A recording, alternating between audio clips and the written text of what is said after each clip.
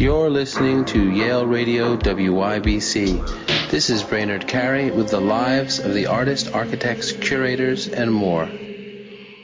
Today on our show, I'm talking with Peter Gallo. Peter, thanks so much for being with me today. Well, thank you for having me, Brainerd. Peter, let's talk about your show at Sean Horton that was up this summer in June, called Blood and Flowers. I mean, maybe we should start with a title. I saw the show, and it was really kind of beautiful and to me poetic and fascinating in terms of not just the content, but also the variety of materials. So to begin with, the title, Blood and Flowers.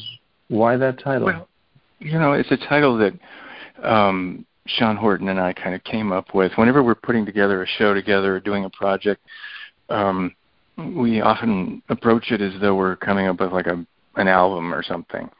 And I looked around my studio and we were shooting images back and forth, and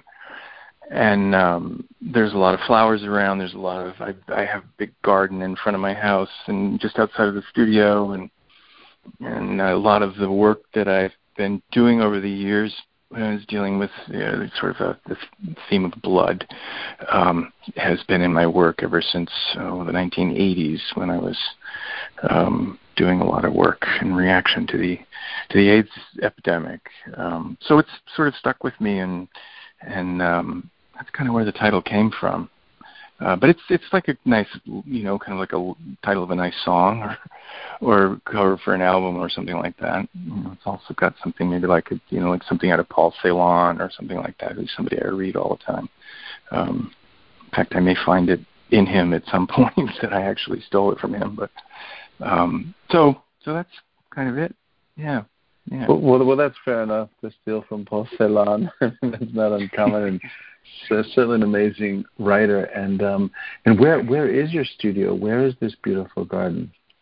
Well, I'm up in northern Vermont. I'm north, in fact, not too far from the Quebec border, in a little village called Hyde Park, and it's about, I don't know, maybe an hour and a half from Montreal. As the crow flies, even closer, but it's northwestern Vermont. It's old dairy farmland, and it's very beautiful. And the little village that I live in is the Shire town, so it's kind of like the little hub for the county, where the county seat is here. And I have an old storefront that I've been living in, that I bought with my partner at the time back in 1990 or something. I've been living here. In 1985, I actually moved into this space, so used it as a studio, and I've been here, pretty much based here, since like 1985 or 86. Yeah, so. And that's great to hear. I mean, a lot of artists that are outside the city often don't, harder to find, like a venue in the city, and Sean Horton is a great gallery, so that's easy to maintain that kind of distance, living outside the city, exhibiting in the city. Well, it suits me. It's perfect for me. I don't want, if any more than that would perhaps disrupt my process and my work and my life in a way that would just be non-productive. But I met Sean back when he was just out of graduate school. He was at the Boston Museum School of Fine Arts, and I had a show in New York. Matthew Higgs gave me my first show in New York, my first real show, a great show. Matthew's great. And I showed with Wendy Cooper in Chicago, and that was like 2004, 2004, fall of 2003 or 4, somewhere in there. And then I met Sean. Sean was working for Nick Lawrence, who ran Volume Gallery in New York. And then I sort of joined, and Sean went to work with Nick as his director, and I had a show with Nick Lawrence at Freight and Volume. In fact, I was the first show at Freight and Volume when they opened November of 2005, I think it was, or 4, somewhere in there. I can't remember. It's quite a while ago now, but I was in my 40s. I haven't, but before that, I have to say I did work with a really interesting kind of maverick old Lower East Side gallerist by the name of Margaret Bodell. And Margaret was kind of I don't know, she had this gallery where she showed a lot of so-called self-taught artists, people like Melvin Way and so forth. And I was working with the Grassroots Arts and Community Efforts Project here in Northeast Kingdom, which was working with self-taught artists. And we did work with her, and I showed with her. I organized a couple of shows with her gallery. So that was way back in the early to mid 90s, somewhere in there that I showed with her. So, I've been sort of floating around as a kind of from this outpost for quite a long time. Well, that's good to hear, yeah, because it must be beautiful up there. So to get into the show, that was at Sean Horton, Blood and Flowers. Let's go through some of these works. I know you spent a lot of time on these. There was one that, a number of them really struck me. I really love this show. There's one called All Tomorrow's Crucifixions, and it was a collage, really, right? This was right. Looks like a couple panels of a cabinet or a door or a closet, and filled with images. Let's talk about that a little bit, because that's quite a bit different. It doesn't look like blood or flowers, but of course crucifixions are bloody. That piece was I worked, to make a long story short, I spent 25 years as a social worker here in northern Vermont, and then went back in my 40s to get a PhD in art history up in Montreal. So now I teach part-time. I teach art history part-time. And those images that I used in that the collage onto that panel, those door panels, which actually were retrieved from an abandoned doctor's office. I have the whole closet here I'm still working on. But and I had all these screen images, these screen prints from, I teach a course in the Renaissance. So over the years, I just kept collecting all of these, crucifixion images. And I said, I'm going to do something with these. And I just started sort of gluing them onto that door. And that's kind of how the work got sort of, I worked on it for quite a number of years over time, and just kept, pinning them up, kind of like a little. One of the art historians that I really get a lot of ideas from, and I love to teach, is Abby Warburg. And he had this idea. He created this thing called the Mnemosyne Atlas, where he started, in the 20s, putting together all these images on these storyboards. Like he was really a genius. And invented this whole semiotic way of trying to understand art. He talked about this thing called pathos formel. Like there are these forms that carry these meanings. So that's kind of things that I ruminate on whenever I'm putting, I let the resonances of the images work, and that's kind of what I did with these. And, of course, I inverted all of the crucifixes, too, right? Right, that's what I was going to ask about. So, you're working on this, but intentionally, they're all upside down. Yeah, like they're falling. And, so it was kind of like, I guess I didn't think of this, but then I was looking at like one of the Michelangelo's, chapel that he did of the crucifixion of St. Peter. And of course, St. Peter was crucified upside down. I was raised a Catholic. I went to Catholic schools. I 12 years at high school, post-Vatican II. I had great Sisters of St. Joseph. I guess all of that stuff just really, it has stuck to me on some very profound level. But so and then of course the title comes from the All Tomorrow's Crucifixions, All Tomorrow's Parties, which is Nico singing All Tomorrow's Parties. Anyway, so I like to play around with that. Well, it also does feel like it's almost, unlike a lot of the rest of the works in the show, which feels like, they stand alone. They're an artwork that you can hang. All Tomorrow's Crucifixions feels almost like it was ripped out of the artist's studio. It almost looks like something you'd expect to see in someone's home that isn't art, because the bottom of it is empty. It almost has an unfinished look to it, and they're doors. They don't have the kind of framework that the rest have. Whether the rest are done on cardboard or wood or other materials, this one feels different. It feels like if I was in your home, I might see this on a wall, and it wouldn't be an artwork you're working on. It would be something more obsessive. The way people, put up images of women or men or icons or something like that, almost like obsessively around your like a devotional kind of piece. Yeah, I can see that. I've got a lot of work like that around in my studio. So, and I was very glad that Sean decided to show that. I liked how it was hung too. It was sort of hung separate from everything else. It had its own little place. So, yeah, it's true. Right. It was in the front room. So there's another one I'd like to talk about. I mean, several of them really, but Blossoms in My Belly, which I imagine touches on a number of things, but also this small work, which I think is on board and paint and linen and staples and cutting, and it's a small work, 22 by 14, and the dates say it was 10 years in the making, right? 2012 to 2022.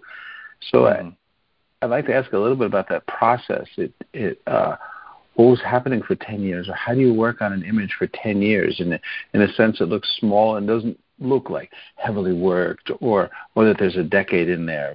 But how does that happen? And let's talk about that. Yeah, it's a good question. Sean Horton always says, how many works have you got in purgatory right now? I do keep a lot of work around, and I've had that little piece of wood. It's an old cutting board that I got, I think, at a flea market somewhere, or I found it somewhere, and I started painting on it. In fact, if there's probably 10 paintings under there that built up that surface.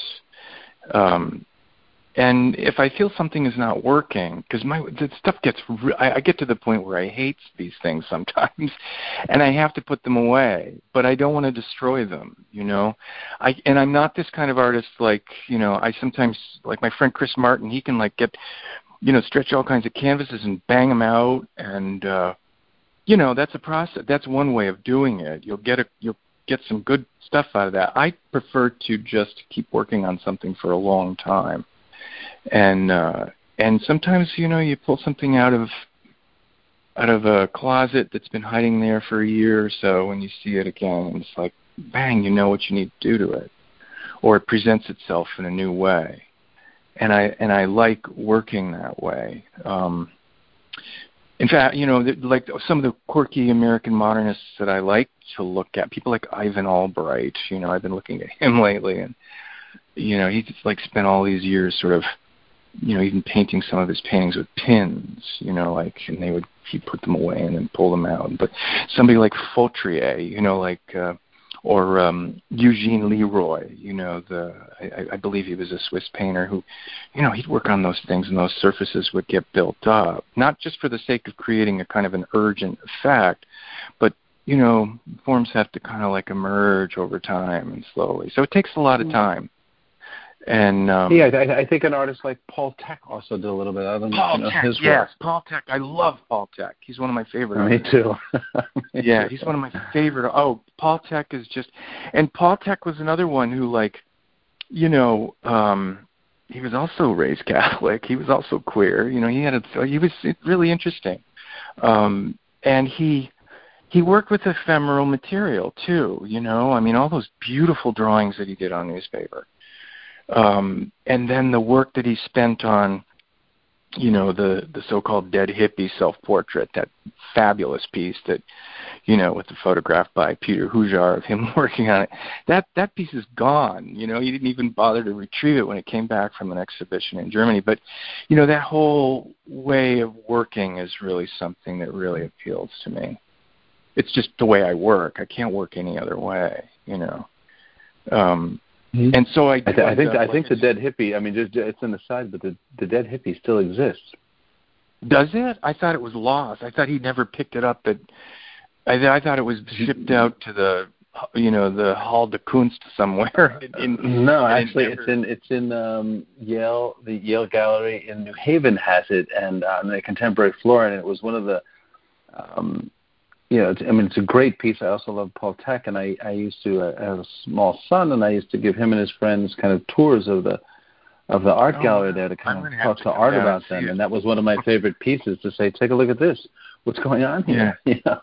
He's sleeping. And then those weird things that he did with the meat, the those reliquary type things, where those plexiglass and meat. I mean, it anticipates so much of what's being done now. There's so many artists today, painters and sculptors working that kind of aesthetic now, or whatever that is that he was witness to as it was taking shape. No, he's wonderful. I love Paul Thek. I'm glad you brought him up. And so to go into your other works there. I mean, we were just talking about a specific work. The one Idioten in Autos, which was kind of a tough piece to photograph, but was also fascinating to me. That has kind of a shoe on the bottom, and then there's almost a totem pole. Right. Yeah, that one's been kicking. No pun intended, but that's been kicking around the studio for a long time, and the Idiotum, and that's there's a YouTube station that I sometimes watch. It's ridiculous. It's Idiots in Cars, and I found the German version of it, and I thought that's a great title for this piece I'm working on. And then, the foot, but the red, it's going to be a little bit. This is how I work and how I think, but I'm another artist that I'm very, very much really obsessed with is Kazimir Malevich. And the quadrilateral painting, the red quadrilateral, I don't know what it is about that, but red, it has its own life, and I started working on that piece, and I thought, this thing is just like getting covered with all of this Malevich or something. He's always in my studio, or that form is, and I started working with that. That was a piece that I don't know. I have a hard time talking about it. But we hung it so you could see both sides, because I had it hanging on the wall for a while, and then I had it in the middle of my studio, and I started working on both sides, and I thought, and I have a number of paintings now that I'm working on both sides. So. And anyway, so that's how, because this is sculptural, of course, and we see both sides, and it also seems to be almost. Not quite narrative, but that's how it struck me when I saw it. That, like a totem pole, there's different stories that are perhaps adding up here. I mean, maybe I'm reading that into it, but it's. No, you're absolutely. I mean, and when I make these things, it's up to the viewer to bring. Hopefully, there are resonances there that allow this kind of meaning production. It's not, so. It makes complete sense. Yeah. We could go through. I could almost go through all the works in the show if it weren't for a time constraint here. Is there a work that you want to talk about in this show in particular that you really loved? There was because I'm really so interested in all of them. But is there something that we should talk about a little bit that was a favorite of yours from the show? It's funny. I have a hard time because when they leave the studio, and the show did pretty well. The work is all going off, and it's I don't know. I always have I just feel kind of empty that those things are gone. I can't work my energy out on them now anymore, because sometimes if work comes back, I continue working on it.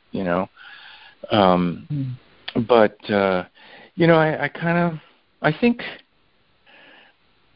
I don't know, I don't really have much to say about it. There was one piece that I am going to miss that I hadn't shown, which was the inverted chair piece that had, called Heaven. It had a blue. I noticed that on the website. Right, that was not in the exhibit. The inverted chair, which is a chair, it looks like affixed to the wall, and it's upside down. Yeah, actually, it was in the show. It was kind of hung in a corner. It was, as you went into the gallery, it was sort of on that brick wall, that first-facing brick wall. It's kind of up in a corner. That's kind of interesting. Yeah. That piece I'm going to admit, that's another one that I worked on for a long time. And another thing is, like, I really have a thing with paint. I like really good paint, and there's a wonderful paint shop in New York that I always go to. It's the people at Vasari. They make certain colors that I buy from them, and of course Williamsburg is just wonderful paint, and European paints that I can get when I get. So it's like it's as much about that kind of materiality as it is. The materials kind of guide me through all of this too. Anyway, I don't know. So let's talk about that chair a little bit more. The Heaven, which is from Heaven this year. Upside down. The seat is painted. Something kind of really lovely about that, because of course you're looking up at the seat, and it's not possible to access, which sort of seems. I mean, in terms of a seat. Why do you love that so much, that particular work? Well, it's part of, the thing is that it's hard to see this just from this little show, but you could really organize my work themes, in terms of like, almost like these pre-Socratic categories of fire and earth and, air and stuff. And I've done a lot of heaven paintings, and they're very often done on chairs like that. But there was something about that one for me. Whenever I looked at it, it was just like I kind of made it for myself as a sort of I don't know. It kind of gave me, it put me in a certain kind of nice place, and I just felt like I'm going to miss you. It's good you're going to where you're going, but I don't know. It's kind of a lame reason why I want to talk about it. I don't know. Well, it's not. You're talking about the connection with all of these. It's difficult to let them go. It's difficult to see them go into other homes, right? Because as you're saying, part of your process is to work on them continually in some cases, so they'd come back. Yeah, it becomes almost like there's sort of attachment process that I'm working out on them, a lot of them, And so it's, there's a lot of energy that's put in them, but it's also a great feeling to know that they're out there doing things, I got a lot of response from the show, which was really very nice, and from people that I really respect, artists that I really respect, but also people, complete strangers, which was really kind of cool. I felt like, that's good. This is what, those are the true validators of my work. It's really hearing from people that just send me a message on Instagram. I even got a handwritten letter from somebody out in California who saw the James Combe report, and it's, I guess, the work has got to do its work too. It's got to be out there in the world, and so it's good too. Anyway. And that's good to hear. Yeah, that's what the work should do in moving into the world. That's nice to hear and hopeful. I want to ask you one more question. The last question, which is, what are you reading at the moment? Oh God, my studio is just full of books, and I read all the time. And I usually have a lot of books going at the same time. But I've got a copy here of Guy Hockingham's Gay Liberation after May '68, which is really a classic of kind of like 1960s proto-queer theory that I'm really poring over right now. It's a really beautiful and sort of vitalizing text. The other thing I'm reading is the last lectures of Jacques Derrida, which are the Beast and the Sovereign, volumes 1 and 2, and it's all about, animality. How we construct the animal and how badly we treat the animal, really, ultimately. But it's a really interesting, it's a beautiful book. I'm kind of getting some ideas from it. I got a few other things, too, that I'm kind of pouring over here, too. Philosophy of Madness, which is a new book that just came out, a beautiful, big tome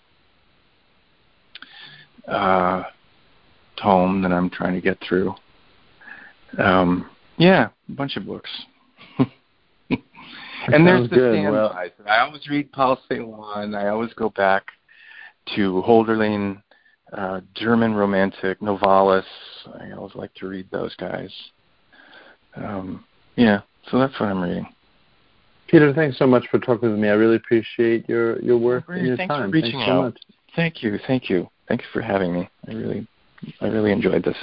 You're listening to Yale Radio WYBC. This is Brainerd Carey with the lives of the artists, architects, curators, and more.